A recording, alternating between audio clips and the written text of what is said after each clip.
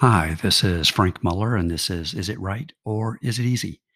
You can follow us on our website, right-or-easy.com. Just click the show button in the top left hand corner. You can subscribe or unsubscribe at your pleasure. You can also listen to us here on our podcast, Is It Right or Is It Easy, on iTunes, Spotify, Amazon Music, and other podcasting platforms. Today's conversation is about choosing a financial advisor, but really we can expand that in choosing anyone who is going to provide us with advice. Investment News published an article that touts the Securities and Exchange Commission's approval of a FINRA rule, which is the regulatory body for broker dealers. And this grants investors access to that FINRA database in order to perform background checks on prospective financial advisors. And on the surface, this public service certainly makes sense. And I see no reason whatsoever for a reputable advisor to fear this. What I hope, though, is not lost on investors is that this is just the first step in a larger process of evaluating those we would trust for sound financial advice that places the interest of us, the client, over the interest of the advisor and or their firm. Often in abstract life situations, we're able to employ binary decision making. Basically, is it right or wrong, simple or difficult? In the real world, many decisions simply are not that simple. Effective decision making is about establishing a process by which facts are collected and then framing the right questions, more on that later, in order to ascertain which decision is best. This is the first step, and it is why the easy path is not the one the wise tend to travel. They tend to choose the path which is more difficult, for it requires deep thought, analysis, prayer, fact checking, referral validations, verifying credentials, patience, and many other rocks and pebbles on the road to wisdom.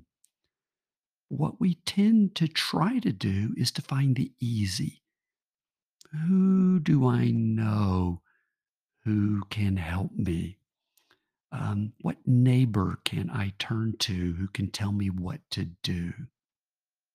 Therein lies the challenge.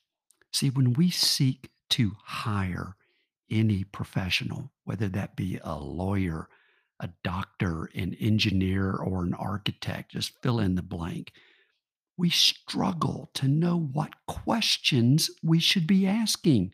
And that's natural and it's normal and it's okay to admit that we don't know what we don't know. Sure, it's great to hop on the internet and look for instances of malfeasance or malpractice in this particular person's backgrounds.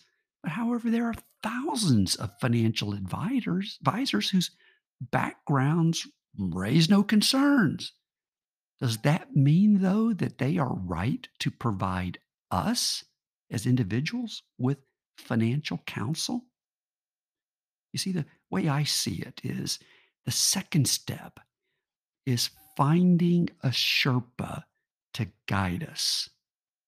We should engage an expert, even if we have to pay them, in the field we are searching, in this case, financial planning, to learn what we should be searching for and which questions we should be asking.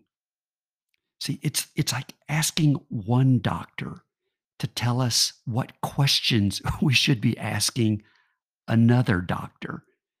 Getting an expert to frame the criteria by which we evaluate a professional also helps us understand the facts necessary for reaching a valid conclusion.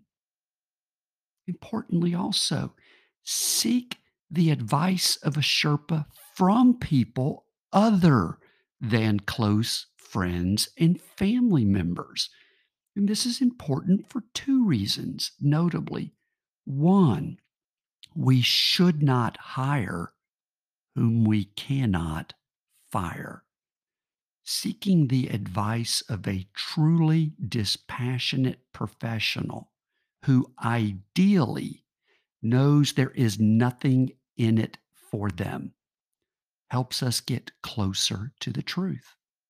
Secondly, when we approach people with whom we know only by prestige and reputation, we do so with our own intellect freed from personal attachment and bias.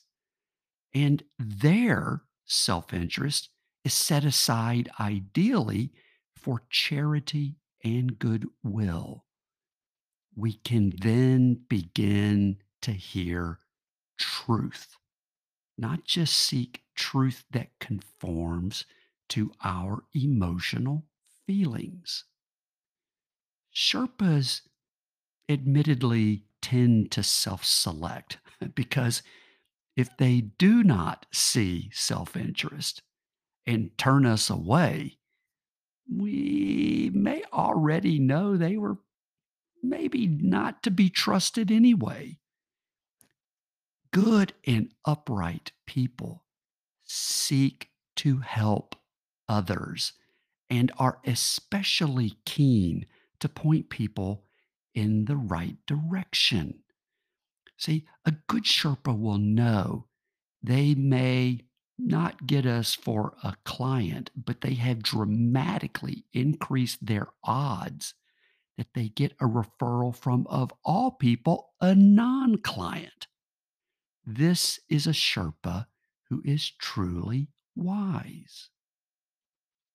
Third step, get the questions right is half the battle and well worth the cost in time and, if absolutely necessary, the money. The third step in evaluating the suitability of an advisor is to frame the questions to prospective advisors in a manner that reveals the information they will need to give effective counsel. An advisor may be brilliant in one area, but it may not be the area where you need advanced expertise. Knowing the right criteria to consider helps us understand which facts are the most essential in determining whether an advisor is the right fit for our goals.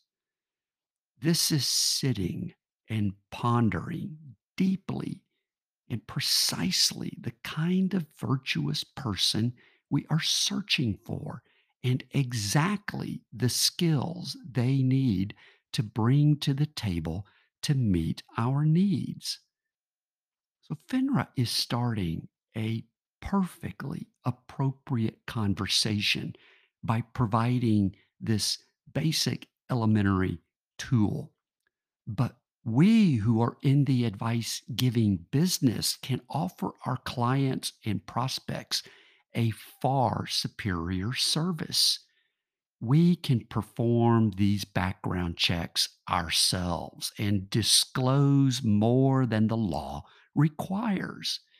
We can outline the proper questions to ask any financial advisor and showcase all the information that clients must provide in order for any qualified advisor to render good advice. This places us as advisors in the role of both a Sherpa to guide those with whom we have no self interest and also aligns our practice with the achievement of our clients' goals more so than our own. As reputable advisors and advice givers in any particular vocation, this government led solution provides a great opportunity for us to demonstrate to our social circles what a true professional does. This level of transparency is an ally and not something to fear. So, whether we are prospective clients or purveyors of advice to them, let us align the interest of both to the accomplishment of the thing that is most important in a person's life. May peace be with us all.